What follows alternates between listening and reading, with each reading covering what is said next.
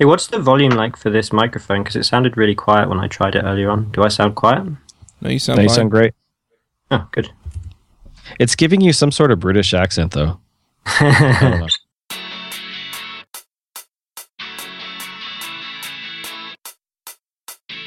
Hey, everybody, and welcome to episode 1 of the iPhreaks show. This week on our panel, we have Raj Schmidt.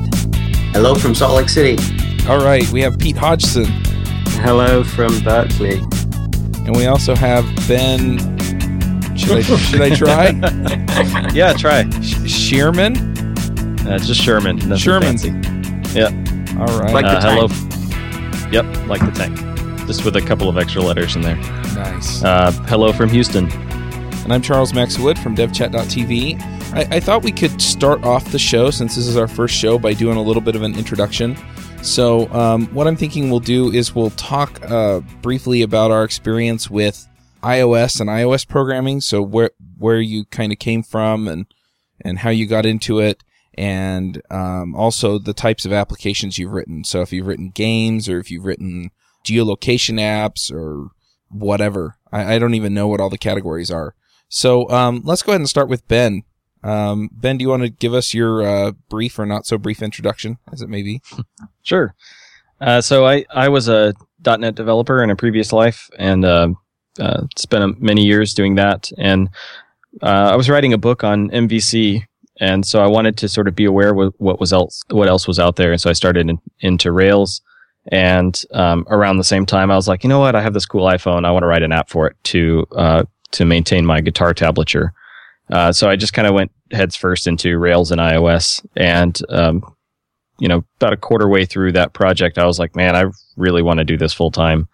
And so the opportunity presented itself in 2010, I guess it was, after I shipped that app to do it full time, both Rails and iOS. So I've been doing that full time now for 3 years. And have transitioned completely away from .NET. It wasn't even on purpose. It was just, there's so much iOS work out there, and I just fell into it. So I really love it. I've shipped a couple of apps. The first one, guitar tablature, tends to be this sort of legal landmine area where it was going to be too expensive to both pay lawyers and pay the digital rights that were required to keep that thing online. So I had to pull that one, unfortunately. But I do have one app in the store right now, one personal app. It's called Giggle Touch. It's for little toddlers. And you can tap on the screen and shapes appear and giggle sounds and that sort of thing. And been working for a company called Chai One here in Houston. And we have a team of good iOS, Android, and Rails developers. And on the side, I do NS Screencast. So I produce screencasts once a week on just learning iOS development. So that's my backstory. So I'm going to make you hurt some people's feelings. Do you like iOS development more or Rails more? They complement each other nicely. I think the languages have such we're heavily influenced by Smalltalk. So patterns you see in one sort of emerge in the other. And so I don't know. When I get tired of one, there's always the other one waiting there. And I'm always sort of bouncing back and forth between the two in my day job. So I don't know. I don't think I could pick one and say I'm doing this forever and not doing the other. Nice. That was a very diplomatic answer. That's what I was thinking. I'm just like balancing on the fence there. Right. Sweet. All right. Are you going to, what is it, Lone Star Ruby Conference? I just submitted a talk, so hopefully that'll get accepted. I spoke at the last two, so I don't know what it is about Ruby conferences, but I get really nervous submitting talks to Ruby conferences. I think maybe it's because I'm a better Objective-C developer than I am a Rubyist. Mm-hmm. But we'll see how it goes. Yeah, I have to ask because I like meeting the guys that are on my shows, and I'm going to be there. So yeah. Well, we met at Dev Teach in Vancouver. Oh, that's right. That's right. All right. Well, good deal. Pete, do you want to introduce yourself? Sure. So my name's Pete Hodgson. I work for a consulting company called ThoughtWorks. Never heard of it. And yeah, well, so actually, I'd be interested in how many iOS developers have, because it's kind of has. I guess we're more well known for enterprisey big systems than we are for kind of mobile and designy stuff. Yeah, I've been there for like 3 years now, and I guess my background is kind of all over the place. I started off my first kind of professional job was doing C++, and then I did some C#, a tiny bit of PHP, and then I kind of fell into to Ruby, and I was doing Rails development for a while. And then when I was working at ThoughtWorks, I did a few Rails projects, and then we got this this mobile project, this iOS project for a bank, and we were looking for folks who were available who had iPhone experience. And I said, I spent a week playing around with Xcode and trying to figure it out, and that counted me as an expert. So I joined that project. Nice. Yeah, and spent like a year helping this big bank build their retail banking app. And that wasn't actually just iOS. That was Android, iPhone, iPad, and then we also did a bunch of like a pure JavaScript, like single page mobile app, which is kind of a weird one. So yeah, and that's kind of, I guess that's a bit of a theme for me, is that I'm not exclusively an iOS developer. I kind of have bounced around a bunch since then as well, and I've done iOS stuff and also still do a lot of Ruby and Rails stuff. Actually doing Scala at the moment as well, which is interesting. And yeah, that's it. And I guess the other thing that that came out of originally that big banking project was this testing tool called Frank, which is kind of, I guess, like Selenium for iOS developers, basically. So I'm kind of that grew out of that project, and I continue to be the maintainer of that thing. And actually, surprisingly enough, I made, it sounds like me and Ben both made the same app. I made an HTML version of Giggle Touch called, actually, I'll send you guys a link, but, that cracked me up when you just said that, Ben, because it's like, I basically made the exact same thing for my toddler, except I chose HTML rather than iOS, so maybe I'll get booted off the show now. Oh yeah, that's horrible. Yeah, Pete actually was recommended for the show by Martin Fowler, so. Who's that guy? Came highly recommended. All right. And Rod, you want to give us your backstory? Sure. My name's Rod Schmidt, and I work for myself at a company called Infinite Nil Software. And let's see, I came from way back in C, C++, and then moved to Java, and got sick of that. And I've always been an Apple fan, and so when Steve Jobs split off from Next, I was interested in that stuff. And when I first saw Interface Builder, I was blown away and wanted to do Cocoa from then. But I couldn't because I didn't have a Next machine. They were like $10,000 back then. And so I just read the books. And so when Apple bought Next, or Next bought Apple, however you want to look at it, I knew that was my chance. So I bought a Mac again, which I had recently gone to a PC for my work, and I got a Mac, a PowerBook, and started getting into it again. And then in 2003, when my Java contract ended, I just went and got a Mac contract gig full time. So since 2003, I did Mac programming, and then of course when the iOS SDK came out, then I was right on that too. So well, that's an interesting side note that I came directly to this via iOS, and so at the time I came around learning this was like late 2008 or late 2009. There were no iOS books around, so I had to sort of learn the Mac way and sort of translate it to iOS. Right. I'd be interested to hear your thoughts on how you were able to make the switch from Mac to iOS. Yeah, well, we can talk about that later. So yeah, iOS came back out, and I've been doing that ever since. I also have both my feet in the Mac world and the Rails world, or the Ruby world. I've done presentations on Ruby Cocoa. Like I did a presentation at the first Mac OS X O'Reilly conference. That didn't last long though, but I did Ruby Cocoa, and I've done a number of presentations at the local URUG here on Ruby Motion and Ruby Cocoa. And I'm actually currently writing a Rails app for my own stuff. So I have an affinity for the Ruby world as well. And let's see, some of my apps my big winner is, I have some Mac apps. I don't know if you want to talk about them or not. One is PackRat, which is a 37 Sentinels backpack client. And there's one called Everport, which lets you move your backpack information to Evernote. And then on the iOS, my big seller is an app called Numerology. And it does numerology, which is like astrology, except it uses numbers and names derived, or numbers derived from your name and birth date to analyze you. Nice. Awesome. So Rod is a local developer. He lives here in Utah, not too far from me. So, and he's one of the people that I wind up talking to when I'm talking about iOS. And so I was really happy to get him on the show. I'm going to give you guys a little bit of my background. Now, as far as iOS development goes, I have been talking about learning iOS development for a couple of years. I have, in practice, been learning iOS development off and on for that time, but it's usually a day here and a day there. But since I think I mentioned this before, my contract ended on Friday after Mountain West Ruby Conference this week. I'm probably going to have a little time to dig in. And I'm really excited to figure out some of this stuff.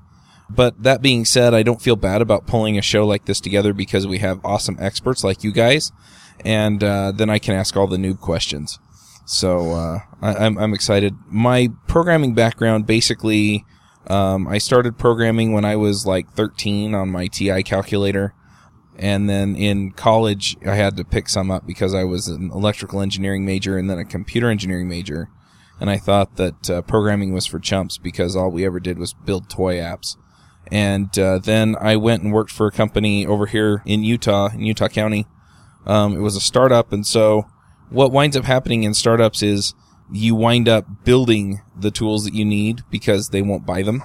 And I was running tech support, and so I wound up building a tech support portal with another guy who was also helping me run the tech support thing, and I figured out pretty quick that programming was actually cool and that I didn't really want to be on the management track anymore. And so I made the transition. I've worked for a few companies around here, and I've been a freelance Ruby on Rails developer for the last 2.5 years. But the iPhone stuff has always fascinated me, and I'm just super excited to really get into it. So that's where I'm at. And that's where I get to ask all the neato questions because today's topic, we're going to be talking about how to get started. First off, I'm just going to briefly mention some of the things that I've done. As Ben mentioned, I went to DevTeach last year and spoke on Ruby, but I attended one of the workshops there on Ruby or on iPhone development. And then I've also picked up the Big Nerd Ranch guide to programming the iPhone. I'm not sure what you guys' opinion would be of those kinds of things. So I'll let you chime in and talk about it for a minute. So when I was looking at getting started, I went on Amazon and the local bookstore looking for books, and the one that I found the most highly recommended was Aaron Hilligas's book, The Big Nerd Ranch Guide to Mac OS 10 Programming. I forget the title. It's green and has like a Vespa on it. Cocoa right. Programming for Mac OS 10. That one.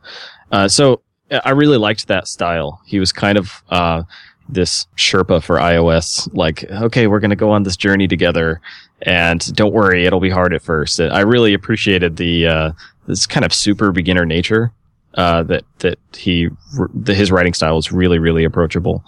And so I learned, how to do sort of Objective-C memory management from one of the world's expert authorities on the topic. So I really thought that book was awesome. I haven't read the iOS version, but I assume it's of similar quality. Yeah, I read both of them. That's the Mac book and the iOS book are the ones I tell everyone I recommend to them. Aaron was actually a trainer at Next, and he trained Apple people to write Cocoa. So, and he runs the Big Nerd Ranch, so he knows what he's talking about. Yeah, I think Big Nerd Ranch got bought out by, or they bought out. They merged kind of with a merger. High Groove Studios. Yeah. I got a couple of friends that work there. Yeah. So yeah, other books that I think are good. I really, really liked the A-Press book, Beginning iPhone 3. It was Beginning iPhone 3 Development by Dave Mark and Jeff LaMarche. And then we recently bought a couple of Office copies of the. I guess we have one for version 5, one for version 6, but it's just like a kind of by example, chapter by chapter. You can just say, okay, I want to do table views and just jump straight to that chapter, and it's kind of self-contained, really easy to use as a reference.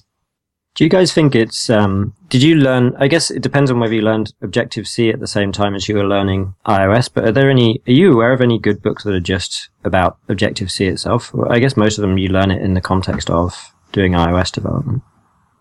So it looks like Big Nerd Ranch has an Objective-C book. It's just Objective-C. Right. And then I've got an Objective-C phrase book. This is kind of a quick reference. I don't know. I haven't really gotten into the Objective-C books themselves.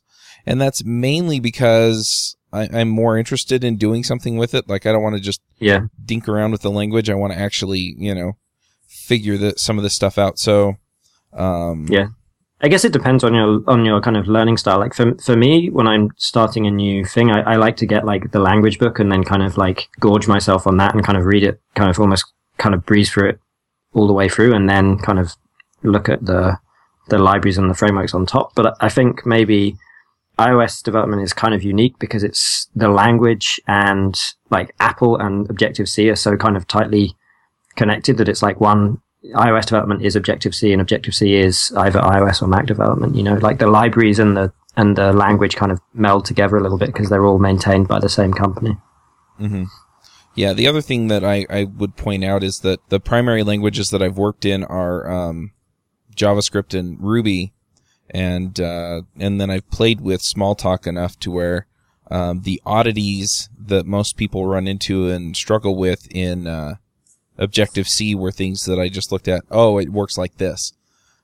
This other thing that I'm familiar with. So I never struggled with the language itself. That may be a good thing to touch on real quick. Is a lot of people that I talk to, especially my old .NET friends, they look at Objective-C and they're like, my eyes, I can't stand it. And I kind of had the same initial kind of disgust reaction to the language, but it was for me it was a means to an end. I really liked the iPhone, and I was like, well, people are building awesome apps on this platform. Let me just see how they live life, how they experience things. And after I learned, the Objective-C way, it, kind of grew on me. It wasn't as ugly as I initially thought. There are some rough edges here and there, but, I came to like the language. And the other thing with the language is that it's continually evolving.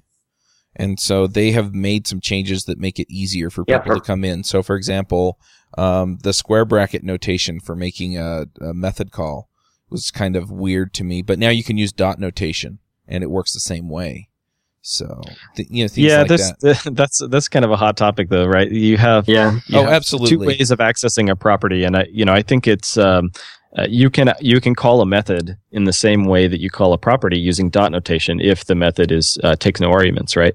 But there's like this strong sense in the community that you should use bracket notation where you're calling a method and only use dot notation for properties, so that you can kind of keep that distinction. But then there's also, I think actually just on Ruby Rogues, they were talking about that recently, the uniform access principle, this idea that accessing a property versus calling a method, if you keep that the same, you get some nice benefits because you can mess around with stuff. But I know that this is a very controversial topic, so.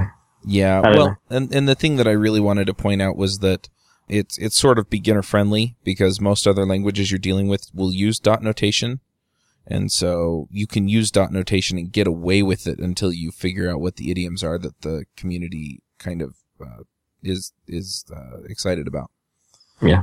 One thing that kind of occurred to me when you were just saying, Chuck, about as a Ruby and JavaScript developer, it kind of looks familiar.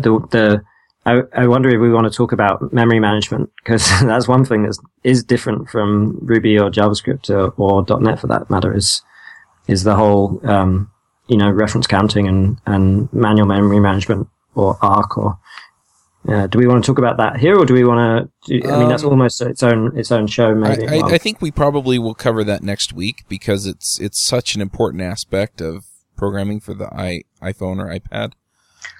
But it is a gotcha that beginners are going to run into. I was kind of hoping that this episode would be more of just, here are some resources to get you going. I've heard a lot of good things about NS screencasts, and plug. If Ben just wants to talk about kind of the aim of what he's trying to do there real quick, that would be cool. Yeah, so when I was getting into Rails, a lot of my friends were using Ruby and stuff. I knew it was something I wanted to get into. And Railscast was just this invaluable resource to me. It was topic focused. It was really easy to just watch a 10 or 15 minute video and do something real with it. And I built my first app basically by stitching together tutorials that Ryan Bates had done. And about this time, I was like, it'd be really cool if somebody had done this for iOS. And my friends heard me complain about this maybe 5 or 6 times before they said, hey, you could just do that. So that was my goal, is just kind of be like the Railscast for iOS. And I've been doing this for a while now. Mine started as a subscription-based service from the start. So it's $9 a month. And I have a handful of free episodes available on the site if you go to nsscreencast.com. And my goal is to keep them between 10 and 20 minutes. Sometimes I go over, but it's building an iPhone app is hard to do in 20 minutes. So anyway, my latest ones were on Windows Azure Mobile Services, which is like a back end for your apps. There's 2 of those, and those are both free. And if you take a look and let me know what you think. My goal is certainly to help people who maybe are familiar with development but new to Objective-C get started and just sort of browse around topic-based and be able to get going quickly. Yeah, I like having videos that I can go and watch. It's really helpful. Speaking of videos, the Stanford lectures I was on iTunes U, that's probably the most valuable thing I found when I was learning. I had some time away from a Mac for a while when I was trying to work on my app. And so I was like, well, I have some time. I can't actually program the Objective-C, so let me just sit there and watch these videos. And I went through like a whole semester's worth of content in a few days.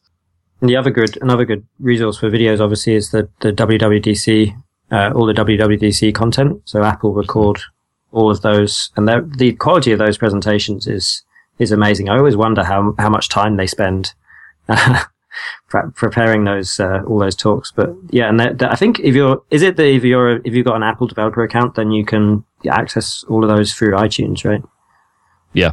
Those were like not free when I first started, so I had to pay. I forget what it was, a couple $100 for them. But yeah, again, totally worth it.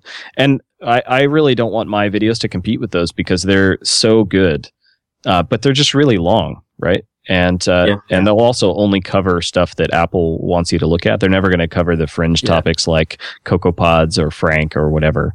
Yeah, I think that's a really big thing for me. Is like that's one of the things that I found quite jarring coming into the Apple community versus other developer communities I'm in is the Apple centricness, and I think things like NS Screencasts and then also like NS Hipster, which is this website that Matt Thompson does, are really good because they're not coming out of Apple, and they're kind of providing a more esoteric look at stuff that's both like official Apple sponsored technology, but also the unofficial stuff, which sometimes is better than the official stuff.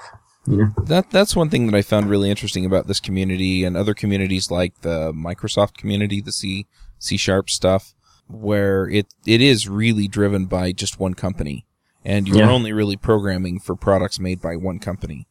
And there's sort of this walled garden effect in certain instances that people talk about, especially with Apple and iOS, that some people love and some people hate. It really reminds me of the Microsoft community in like the mid 90s. I was just about to say that. Yeah, and like it's very, very like I definitely get that where I go to, definitely if you go to WWDC you notice it, but even if you go to kind of alternative conferences and you kind of ask people, are you using app code rather than Xcode? It's like almost everyone is using the official Apple blessed technology, and they kind of make jokes about stuff that's not Apple. And I think it's pros and cons, right? It's great because everyone is kind of focusing their energy and talking about the same thing. So it's not kind of everyone's going in the same direction versus like the Ruby community where there's like 55 different testing frameworks and 462 different like API, I don't know, like web frameworks. But it's also a little bit of a bubble sometimes. Yeah, there are some fringe groups that do development on Linux, and like there's the Cocotron project, and an open. They're just trying to duplicate the Apple environment on those platforms. Oh, that's interesting. Yeah, what's the Linux one? Is it the new one that's there's the GNU Step project, and there's also Cocatron, which is lets you write for the Windows platform using Objective-C and Apple-like frameworks. That's interesting. So I'm also curious. I know that you've done some Ruby Motion, Rod. Does it seem like there's a whole nother community surrounding that, or are they kind of part of the Apple community? How does that seem to work out? It's almost like a whole new separate community, because the Ruby guys are really taking to Ruby Motion, where the Objective-C guys kind of look at it skeptically, and I'm kind of in the middle. And they're kind of growing up their own ecosystem. They're writing wrappers for all the Cocoa APIs to make them more Ruby-like, and they don't use Xcode and things like that. So it's almost like a whole nother community. Yeah, one thing to note when you're looking at frameworks like this, including like Monotouch, which is a C# for iOS, both of these frameworks are, in my opinion, much more preferable than the. I'm trying to think of the one common language or platform. Anywhere. Yeah, exactly, like Titanium or whatever, or PhoneGap. I'm not a huge fan of those type, but there's these other ones which are just use your language and build on top of something that looks just like Cocoa, right? Cocoa Touch. And that's what Ruby Motion and Monotouch would be. Those would be in that category. It compiles down to a real native app, but you write it in your language of choice. However, it doesn't obviate the need to be able to look up the real docs, be able to read and understand Objective-C code and understand fully UIKit and how Cocoa Touch works. And that's kind of the approach I took is, I need to know how people do this, before dismissing it and replacing it with my own alternative, which is kind of how I ended up in this boat of kind of liking Objective-C. There's lots of resources out there for Objective-C. All the docs are readily available, that sort of thing. Yeah, but, I just want to jump in and clarify for some of the folks out there that aren't familiar with this part of the ecosystem. So, like Ben said, Monotouch and Ruby Motion statically compile to native code that runs on your iPhone. And then a lot of these other ones like PhoneGap and Titanium, what they do is they load up a web view, and so you don't get all of the native goodies that you get out of the running native compiled code, and that's so the really good analogy there, I think, is this uncanny valley thing. So, do you guys remember Final Fantasy? The movie where they all looked like they were zombies. Mm-hmm. So there's Final Fantasy, and then there's Toy Story, right? Like Toy Story had amazing. Looked amazing and looked super fun. Yeah, and then there was that creepy Christmas movie with Tom Hanks. Polar Express or something like that. Yeah. My wife loves that movie. But they looked really creepy because they're trying too hard to be real, right? Like to be real, like photorealistic. So you get this uncanny valley effect where it's so what they're trying to do, so it looks really bad. And if you ever look at what's the Sencha Touch application, they're trying so hard to be native iOS that it doesn't work, because you fixate on all of the ways that it's not quite native iOS, right? You're like, the gradient is off here. And then if you look at it on an Android phone, it just looks ridiculous because it's an iPhone, it's an iPhone app inside of your Android, right? So that's definitely, I could talk for like 4 episodes about that. I'm really into like all the cross-platform stuff, so. Yeah, I could take us off on a tangent for a while here. No, and a lot of these tools, specifically talking about something like Titanium, they're advocating. Well, you already know JavaScript, so you can use JavaScript and deploy everywhere. And while that's true, this is not your browser's JavaScript. This is their own SDK, and it is not UIKit. So reading Apple's docs doesn't do you a whole lot of good of how to build a Titanium app. So you're kind of stuck on that at the whim of their SDK, their documentation, etc. And granted, there's some native bridges here and there so that you can write your own stuff natively, but then you're kind of like needing to be an expert in both sides of the fence. And, if you want to choose that platform as your platform, then you kind of need to buy in whole hog and really dive in and be the expert on that platform. But that doesn't necessarily make you more effective. I think you're just trading one set of problems for another.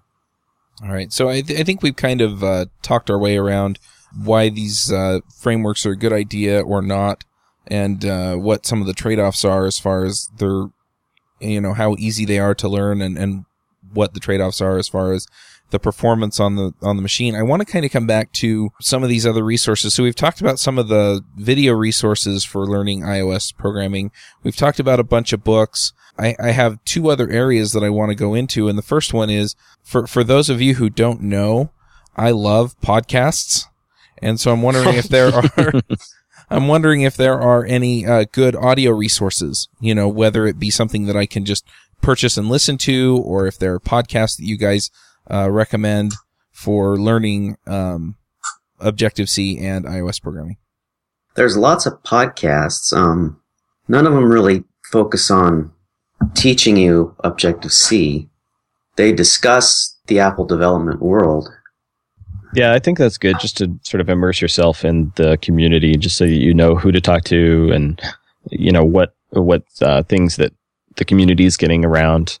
So I don't know. I mean, do you just want to list off the podcasts that we listen to? Yeah.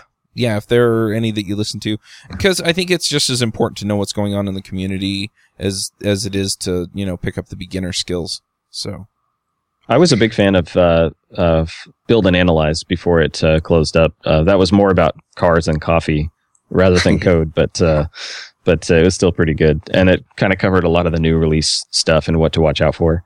Plus nowadays, that was awesome. That was a 5x5, Dan Benjamin and what's his name? Marco Arment. Yeah. And the John Syracuse one was awesome too. Yeah. Both of those are just kind of like dancing around this community. Like John Syracuse is much more about the Apple ecosystem and hardware and that sort of thing, which is fascinating. If you like to listen to that guy talk, I could listen to him talk for hours. But also I like Core Intuition, which is Daniel Jalkitz and Manton Reese's podcast. I actually sponsored that one for in a screencast, which was pretty cool. I'm trying to think of others that I listen to. Edge Cases. That's right. By Wolf French, and which is the coolest name I think ever. I forget the host's name, but Andrew Pontius. Okay, yeah, I think he used to work at Apple. So yeah, they cover some things pretty, deep dives, that sort of thing. I also listen to, there's NS Brief with Sal Mora. He interviews people on Objective-C, open source projects and stuff like that. There's Identical Cousins with Brent and Michael Simmons. Michael Simmons did Fantastic Al, and Brent has done NetNewsWire. There's iDeveloper Live with Scotty. Does NS Conference over in Europe. There's Debug with Guy English and Renee Ritchie. There's Developing Perspectives with David Smith. Those are 15 minutes. Those are pretty good. He's an iOS developer. Those are the ones I listen to. And there's iPhreaks. I don't know if you guys have heard of that one. Yeah, it's this new up-and-coming show. I hear that one of the hosts has like 4 other podcasts. He's a nut. Yeah, awesome. I'll have to check some of those out.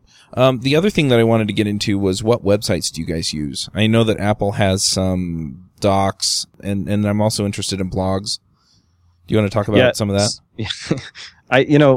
When I would look up stuff for C# for Microsoft, and an MSDN article was like the first hit, I was like, oh no. There's no good information here. And I would go look at it, and at the bottom, they're like, was this website helpful? And I would always click no, because, the docs, were pretty poor, and I never really got that much value out of them. That said, Apple's docs are way better, in my opinion. That's the first place I go when I'm looking at something. I'll check out the docs. I use a documentation viewer on my Mac called Dash, which I think is $30. It's in the Mac App Store. There's a free version as well. Oh, does it nag? I think it has. I think the free version has the Apple Docs in it. I might be wrong on that, but yeah. Okay. Yeah. So if you're ever doing work on a plane, like, I don't know how I ever survived as a programmer without the internet, but if you're ever doing work on a plane and you need to look up something, having Dash on your Mac is really, really helpful, because you'll get whatever doc sets you want. So I have like jQuery and Postgres and Ruby and Rails docs, as well as a bunch of other stuff in there. So they just have a whole host of doc sets, they're called. Having that at your fingertips and just being able to look something up really quickly, that's the first place I go before jumping to Stack Overflow or whatever. Yeah, I want to emphasize how good the Apple docs are. I have the same thing with the C# or memories of the .NET community. At least if you ever looked at the PHP documentation, then it makes .NET look amazing. It's just PHP documentation. It has a YouTube style comment thread underneath each thing, which is just horrifying. Anyway, the thing that I was really surprised coming from different communities with Apple is the quality of the documentation, but also it's not just API documentation. They have these really great long form articles on stuff like the patterns that are common, how the view life cycle, all this kind of long form content that's just really, really well written. I didn't read that much. I didn't actually read that many books when I was starting with iOS, but I did read a lot of those long form articles, and I thought they were just really, really, really valuable. And obviously they're written by Apple, so they kind of know the internals well, and they explain it really well, I think. There's Matt Gemmell. He's a Cocoa developer that blogs, a good writer as well about various topics. There's Cocoa with Love. Again, they have some really good articles on how to do certain things occasionally. Yeah, Coco is my girlfriend. That's right. That's another good one. There's Will Shipley. He doesn't really talk about techniques, but he's a character in his own right. Call me Fishmeal. That's his blog. There's the MyCache, his blog. That one's really good. Yeah, those are deep. That goes into a lot. Yeah. Yeah. You got to really focus when you read those. You can't just sort of casually browse it. Yeah, maybe not for beginners, unless you want to kind of see how much there is to learn, how long the road in front of you is. Yeah, nice. Yeah, I'm compiling this huge list. I'm going to lose a week to you guys now. Ray Wenderlich has my favorite blog. RayWenderlich.com. Yeah, he has really good tutorials, right? It's a lot of it's around game development. It's topic focused, so it's here's how you do in-app purchases or whatever, and they're really long articles. He's got a lot of contributors doing it. They're really well done. And nice. I think he compiles those into a book and sells it, which I'm not familiar with exactly how that works, but I would certainly recommend buying that if you need something sort of prepackaged and ready to go. Awesome. So I think we've covered most of the stuff with websites. We're getting a little bit close to the time where I usually go to picks, but there's one other area I want to talk about before we move on, and that is user groups. It's kind of interesting to me when I first got into user groups with iOS. It was the Cocoa Heads group that Rod actually organized, and it's kind of funny because I've never been in a programming community that had kind of a centralized user group organization. Well, it's really just kind of a name. Okay. It's because I don't talk to the central group at all. Although Mark Dalrymple came and talked to our group once, and he kind of organized. He was the original founder, and he just wanted places for people to go wherever they are to learn about Cocoa. So that's the extent of it. There really isn't no national organization or anything. Oh, okay. Yeah, our local group is just an iPhone developers meetup. But again, I find that super valuable. I came there with my, with my app idea and my wife's laptop, her MacBook at the time, asking all kinds of questions. And they were so helpful.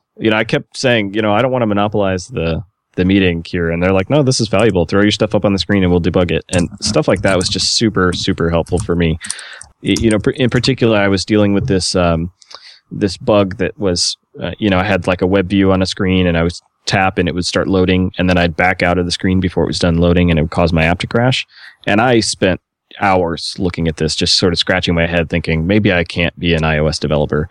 And then one of the guys from the group was on Skype and I pinged him and he's like, yeah, I'll take a look. And within 5 minutes, he's like, yeah, you got to nail out your delegate here and then you'll be good. Having that type of expert advice just sort of at your fingertips is super, super valuable. So yeah, if you want to find a user group in your area, the name, actually it's worldwide. It's called Cocoa Heads. So if you go to cocoaheads.org, there's a map of the world, and you can find a group near you. And in fact, the Utah one that I organize is meeting tonight. So if you're in Utah, come and stop by. Yeah, there's They'll also probably hear about this after it's over. Yeah, that's right, because this won't be released for probably a week. So. Oh, that's right. But there's also a group at BYU in Utah County. Right. That's also local. I haven't been to their group, but they sound pretty excited and intense about this stuff. So, Also, NS Coder Night is a night that's organized for people to get together. Just that's not an organized presentation format. I think there's a website for NS Coder Night. If so, I'll send you the link, Chuck. But basically, it's just a place like in Houston. We meet at Tay House of Tea. It's this really quiet place with like 100 different teas and good food and free Wi-Fi. And so we just go there and work on whatever we're working on and just be social. And sometimes, I just sit there and do my own stuff, and people come up and ask me questions, or sometimes I have a question and I'll work with somebody on that. And that's also a really great way to meet people that are also doing the same stuff you are. Yeah, I think the BYU Cocoa Heads organizes something like that too, and they meet at a cafe here. And that one is like every Tuesday except for the meetup night for us. Right. Yeah, and one other thing I want to say about users groups is that if you don't have one in your area that's close to you, see if you can find some other iOS coders out there and see if they're willing to get together every so often. I think you'd be surprised at how many people would be willing to come to something like that if, even if it's just, hey, we're all going to meet at this place and just get food and chat. There's also UI Coder, which is also in Salt. There's a group called in Salt Lake, and I think it's in other places too, that meets every Tuesday down in downtown. Cool.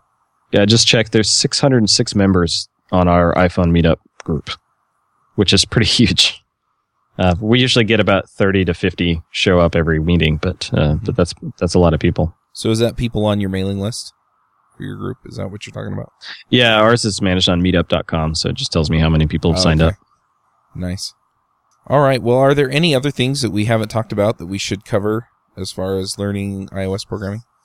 Do you want to talk about conferences real quick? Oh, yeah. How can we forget conferences? They're like big meetups. Yeah, they are.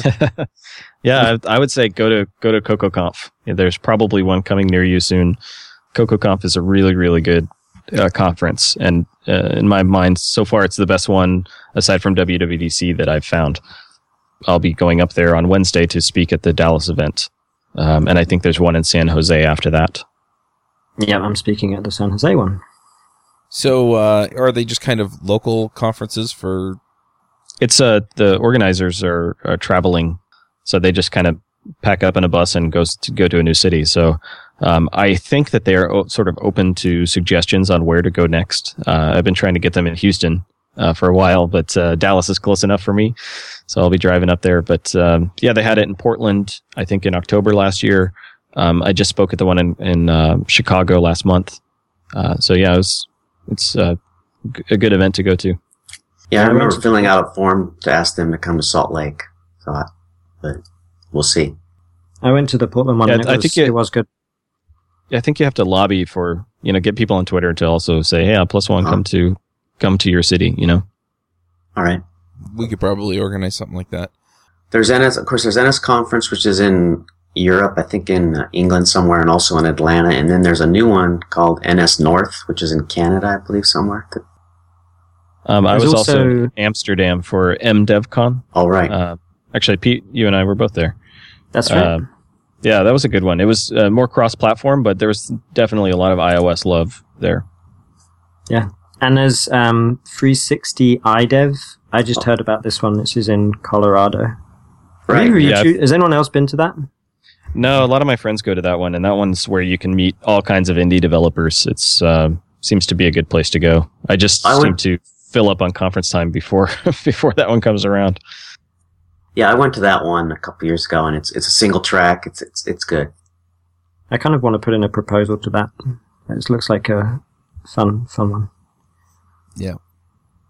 Yeah, I like the conferences in Colorado because they're reasonably close.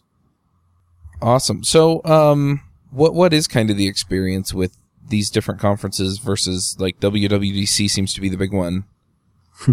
Yeah, I think that's it's almost like a rite of passage, right? I mean, you stress out about getting a ticket.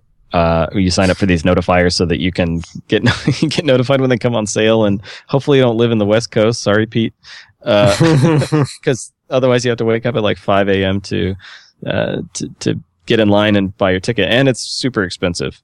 But that said, you'll never meet that many like-minded developers. It's such a good networking experience, and you get first hands-on access to the new bits that come out for iOS 6 or iOS 7 or whatever the new thing is. And, it's just a week to immerse yourself in learning. The videos are available for free, typically like a week or two after the conference. But I still think that having time to go there and meet people is worth it. In addition to that, they have the labs you can go to. So yeah, the labs are awesome. The app I work on is called Deli Radio, DELI Radio. It's a streaming radio app. And so we have some pretty complicated AV Foundation code in our app. And AV Foundation is a really complicated beast. And the way we were using it, I had all kinds of questions. And so I went down to the labs and I actually met the guy who invented, or at least started, the HTTP live streaming spec. And we chatted for like 45 minutes about how to design various pieces of our app. That type of advice is really, really worth the ticket alone, in my opinion. But you have to wait in line to get it. I think, to me, I just went to WWDC for the first time, I think, last year, and the labs just blew me away. You're literally talking, you have a problem with thing X, and you're talking to the guy that wrote that software. It's not just a guy that's an expert. It's he's like, oh yeah, I remember we did that for some reason. Oh yeah, and they're very honest about oh yeah, that's kind of a legacy thing. We don't really want it to be there, but we can't get rid of it. You use this thing instead. They're very upfront and they're very straightforward, and they're quite non-Apple-y, because normally Apple's kind of the reality distortion field, right? But when you actually talk to these individual engineers, they're kind of just regular developers. So. They're not going to go on record and tell you this thing is going away or you should move in this direction, but they'll tell you, put their hand on your shoulder and say, you should do Y, and then they'll give you a winky face, and then you realize, hey, that's something I really need to pay attention to because Apple's going to be doing that. Yeah. Mm-hmm. I had some really funny experiences at the labs asking them questions I shouldn't, because I maintain this unofficial testing tool, right? And part of what it needs to do is kind of get into the internals of how iOS works and do things that Apple don't really want you to do. So I was kind of just down there asking really awkward, annoying questions, and they were very, very accommodating of me being just this kind of annoying guy, how do I break your stuff? It was a really, really good experience. I that was my favorite part of WWDC. And there's lots of parties afterwards with drinking as well. Nice. That's a must. All right. Well, we're out of time, so I'm going to go ahead and move over to the picks. Since this is our first show, I'm going to explain what the picks are, and then we will probably not do that again. So the picks are basically anything that we found that's useful, interesting, or fun.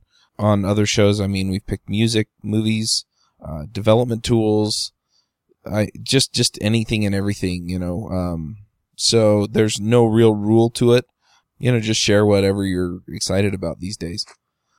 It seems like some of you guys have listened to some of the other shows where we do the picks, so I'm just going to pick on you guys and have you share the picks. Ben, why don't you start us off? All right. So I guess my first pick would be CocoaPods. It's definitely sort of this, non-Apple way of doing things that is pretty awesome. If you're familiar with Ruby and the Ruby Gems community, then CocoaPods will make you feel right at home. It's an easy way to pull in a third-party library and integrate it into your code without having to deal with things like header search paths and linker flags and all kinds of other stuff that make this stuff complicated. So definitely check out CocoaPods. All my stuff uses CocoaPods these days. And I'd also just say follow Matt Thompson. He's MATTT on Twitter, and he's always coming out with cool new stuff on GitHub. He's the author of that NS Hipster blog, so I guess Matt would be my next pick. Awesome. Pete, what are your picks? My first pick, which is kind of technical but not iOS related, is the Raspberry Pi. So this is this little kind of tiny credit card size computer that costs $35, which sounds unbelievable, but it's true. I've been wanting to play with one for ages, and I finally found an excuse to get one last week because we were starting up a new project and we needed a build monitor, and all of our continuous integration stuff was in the cloud for this project, so we didn't actually have a physical computer. So I went on Amazon and spent $75, and 2 days later, this tiny package arrived. I thought it was just one piece of the Raspberry Pi, but it was actually everything, including the case and the memory stick and everything else. And it was actually super easy to get started with. I was surprised. I thought I was going to be messing around with it for hours, but within about 30 minutes, we had it plugged into a monitor and showing us that our build was green. So Raspberry Pi is awesome, and it's got loads of cool kind of hardware hacky things you can do with it, because it has like those GPIO like input output pins, so you can wire it up to physical things or take measurements of things and all that kind of stuff. And then my other kind of iOS pick would be Kiwi, which is like a unit testing tool. It's kind of like RSpec. If you're a Ruby person, it's like RSpec for iOS. And it's really good. And it's if you're getting started and you're trying to figure out how to do unit testing, there's like the official Apple way, and then which isn't actually that great. So I'd recommend looking at Kiwi from the get-go rather than trying to do the official kind of Apple unit testing stuff. I think that needs to be its own show topic, right? Definitely. Yeah, testing iOS. Yeah. Mm-hmm. All right, Rod, what are your picks? All right, I'm going to pick, going with the theme of the show, is the Stanford videos. Even as someone who already knows iOS, I will watch them again and pick up new things, especially on the new technologies that they'll cover, because every year they cover the latest version of iOS, and even I will learn a few new techniques, so I enjoy those. And then the second pick, as I'm going to pick for fun, is this book I'm reading called Kill Decision by Daniel Suarez, which is about autonomous drones and a mystery behind attacks that someone's using them for. And I don't know if you've read Daniel Suarez, but he's also written Freedom and Damon, and his books are really good. Sounds like fun. All right, well, I'm going to do some picks as well. My first pick is the Big Nerd Ranch Guide for the iOS programming. It's a good book. It walks you through stuff. I've also talked to a few other people who are using some of the other frameworks like the MonoTouch and Ruby Motion, and they've walked through that book. They just skip past the parts that, aren't as applicable to the way that they're approaching the problems, but it still walks them through enough of the frameworks and libraries to where it helps them get where they need to go.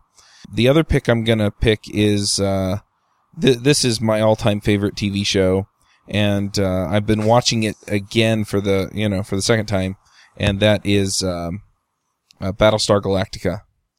And it's the reboot version, not the 1978 version.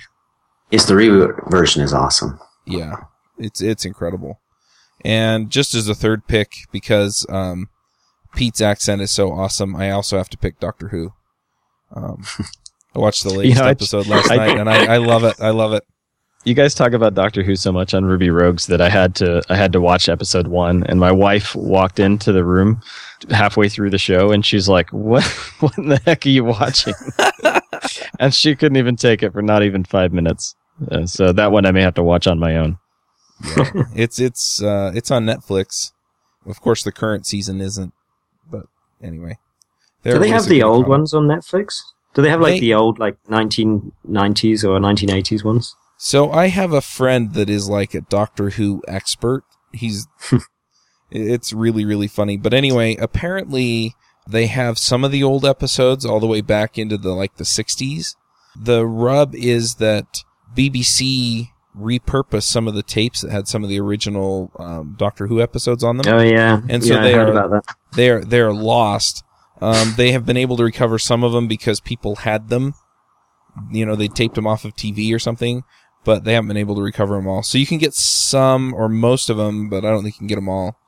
Some of them are in black and white because they lost the original color versions, but when they broadcast them overseas, they were still in black and white, and they have tapes of that. So some Doctor Who fans, I think, actually figured out how to re-add the color to the black and white shows, which is just crazy.